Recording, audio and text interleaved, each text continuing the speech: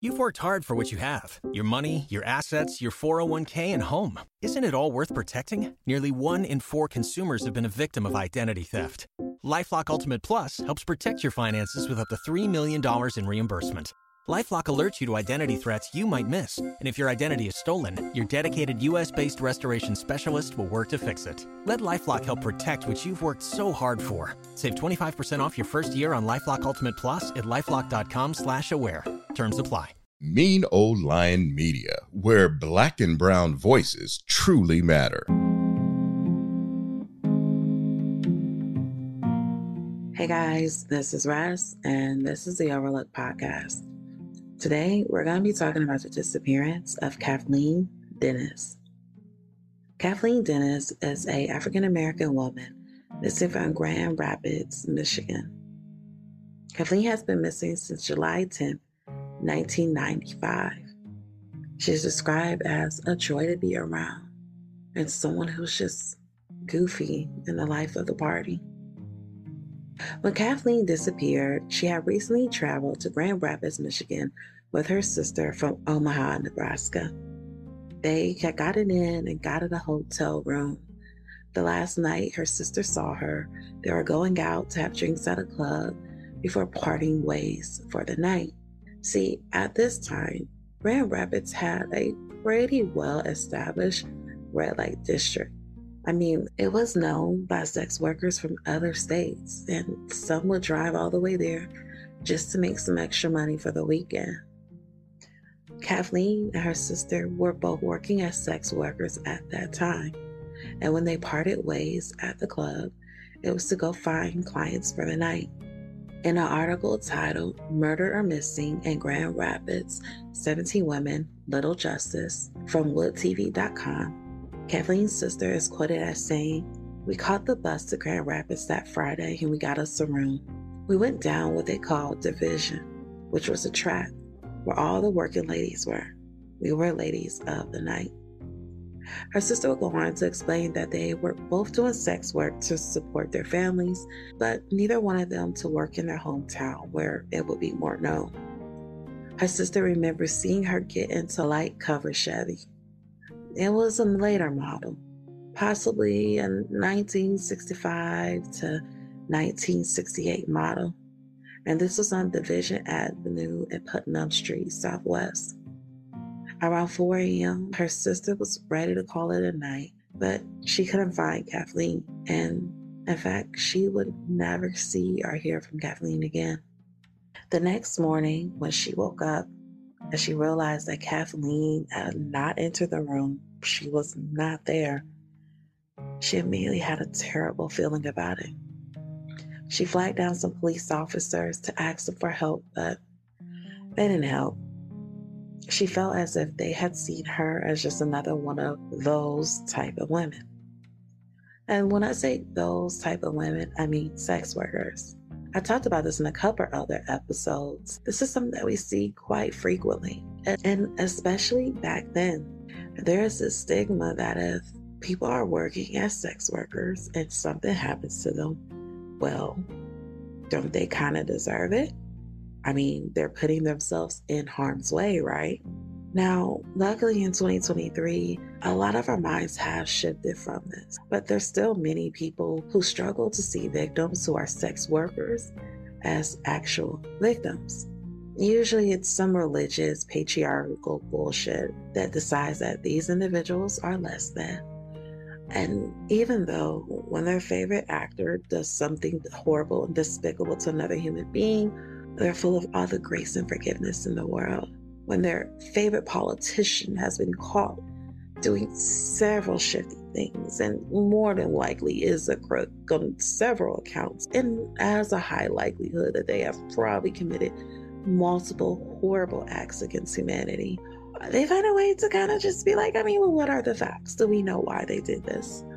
When that family member who always had a bad temper and always had an issue is caught in HD, on camera, committing the crimes, they still have hashtag Free Marcel on their Instagram profile. But for some reason, when it comes to sex workers, everybody's up everybody is up on their high horse. This is just unthinkable, apparently.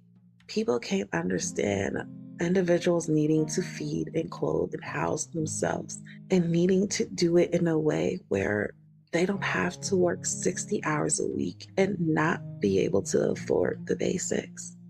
And I personally don't care if you agree with that or not, or if you say there's programs, there's this and there's that. The truth of the matter is that we all have our own personal traumas and backgrounds that make our decisions on what we do and what we will not do very different from one another. And I'm not here, frankly, to argue against if it's right or if it's wrong or your personal feelings on it. What I am here to say is that either way, if a person is taken away from their loved ones and are in danger, and these are individuals that are going out and harming others, creating mass mayhem and chaos, I believe that at the very least, basic human decency is to care, is to want our money and our tax dollars that is already taken for us to be used to search for these individuals the same way they would anybody else. And time again, we see and hear about stories where that is just simply not the case. And it's a shame. Now, Kathleen's sister did manage to file an official report with the Grand Rapids Police. Then she got her mother and her other sisters to travel down to Michigan, where they all began to search. They made flyers, they looked in alleyways and dumpsters, thinking that if the worst did happen, they might try to dispose of Kathleen's body somewhere nearby. But they found nothing. And as far as the family knows, they were the only ones that did any type of footwork in the case when Kathleen originally disappeared. As time goes on, we later find out that 3 Black women disappeared from Grand Rapids while working as sex workers around the same time as Kathleen. In fact, one of them, Robin Scott, had disappeared from the very same corner as Kathleen. The other woman's name was Vonda Lockridge, and according to WoodTV.com, the Grand Rapids Police opened up a new entry in all 3 of the missing women's case files, noting that they were now considered open homicides in 2021. Unfortunately, we don't have any new updates or information, at least publicly, about what made them consider this change from missing persons to homicide. Going back, we discovered that 3 months after Kathleen disappeared, a civilian found the strangled body of Gail Annette Cook near Leonard Street. 4 months after Kathleen disappeared, the body of Marie Shaver was found in a creek beneath railroad tracks near Ann Street in Elizabeth Ave, all not too far away from one another. Now, by the fall of 1996, 7 women had been found dead and 4 had disappeared in the Grand Rapids area. Then 1 month later, in October, 4 more women were found dead. 2 of them were found within 2 days of one another. And then it just stopped. But from 1995 to 1996, 13 women were found dead and 4 were found missing. 9 out of the 13 found dead were last seen around Division Avenue, and 3 others were last seen just a few blocks from here. 10 out of the 13 were all found well concealed in wooded or bushy areas. People of the area began to notice this pattern, and they were asking, was there a serial killer on the loose? Now, one of the victims, Sharon Hammock, has had movement in her case in recent years, with Gary Dean Artman being arrested for her. See, the police, they had DNA from her suspected murder. And Artman, he was a truck driver at the time of the killings. And in fact, he was just living about 5 miles away from where Sharon was last seen. Detectives were able to interview him. And during their interview, he admitted to using prostitutes during his time in Grand Rapids. Even going on to state, yeah, he'll pick them up near the Division area on the southeast side of Grand Rapids all the time. Investigators were eventually able to search a storage locker unit that he had in his name, and in there, he had a journal which he talked about his relationship with a woman named Tammy. This was a woman he talked about being able to restrain himself with. She was from the Grand Rapids area. Now, in his journals, he talked about having these deep conversations with Tammy and her even asking him if he ever murdered anyone. He told her no at first. And then in his journal, he said that he would later go on to tell her he did, but only in rituals. Other things were found in that storage unit as well. Officers found things like women's underwear, which isn't too uncommon for murderers and killers to keep as trophies. And then they ran his DNA through CODIS, the combined DNA index system that is maintained by the FBI.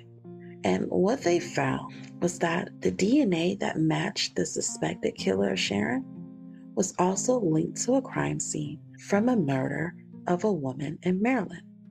This murder occurred in 2006. Now, police, they definitely don't think that Gary committed a murder in the mid-90s and that he stopped and contained himself all the way into 2006. They don't buy that one bit. But those are the murders they have been able to connect his DNA to thus far. As of now, Gary has not been tied to the disappearance of Kathleen or any of the other missing or murdered women from Grand Rapids. And to be honest, many people don't think he's necessarily tied to the case. In fact, a regional task force of detectives from counties near that area formed in October of 1996. And they believe that actually more than one person was responsible for these disappearances and murders. In fact, the task force actually did have one primary suspect who was a man with the last name Lacey, who ultimately was sentenced to life in prison for choking two other women who were actually able to survive. Now, when he was officially locked up, it was believed that they were going to look into the disappearances and murders of the victim of the 1995 to 1996 cases, but he was never officially charged in any of those cases. Over the years, there's been other suspects whose names have came up and has been discussed, but again, no one has ever been officially charged for the other victims. And their families have gone all these years without any type of answers. In that same WoodTV.com article, Kathleen's son is quoted as saying, "It's been 29 years at this point, and I feel like there hasn't been enough done to try to figure out what happened to her. I want folks to remember the name Kathleen Dennis, and anybody who knows something to come forth. Help us get closure on this. Don't act like she was a nobody. She was somebody to us." Now, unfortunately, that's all the information I have on this case. This case was a hard one. I could hardly find any information on it. Sometimes people reach out to me about different cases. Sometimes it's cases that they're connected to personally. It's a family member or a friend. And sometimes it's just a case that people remember in their area that they know got almost no coverage. Sometimes I can cover these cases. Sometimes I can't. Sometimes there's so little information out there that it's not enough for me to do an episode on. And you guys know I've done short episodes. I've done 11-minute episodes, but I have to be able to get some information. And this one, it was so hard. Luckily, WoodTV.com, they did an amazing write-up on these missing and murdered women in Grand Rapids. And I will have the link in my case note because I heavily relied on this article to be able to tell Kathleen's story. And this article has so much more detail about the other women and the other victims. But besides this article, I found a blog post here or there that pretty much just had the same information. And it was such a struggle to find anything about Kathleen but not only her, but some of the other missing women, especially the missing women of color in this case. I ask that if you have any information, that you please reach out to the Silent Observer or log onto their website, silentobserver.org, to submit an anonymous tip online or by phone at 616-774-2345. I will have this information on my Instagram, where if you're hearing the sound of my voice right now, there should be a posting already up. I thank you guys so much for listening. This is wrapping it up for season 3 of the Overlook podcast. And I thank you and appreciate you guys for listening. As always, I ask that you guys stay safe, stay vigilant, and thanks again for listening. Bye.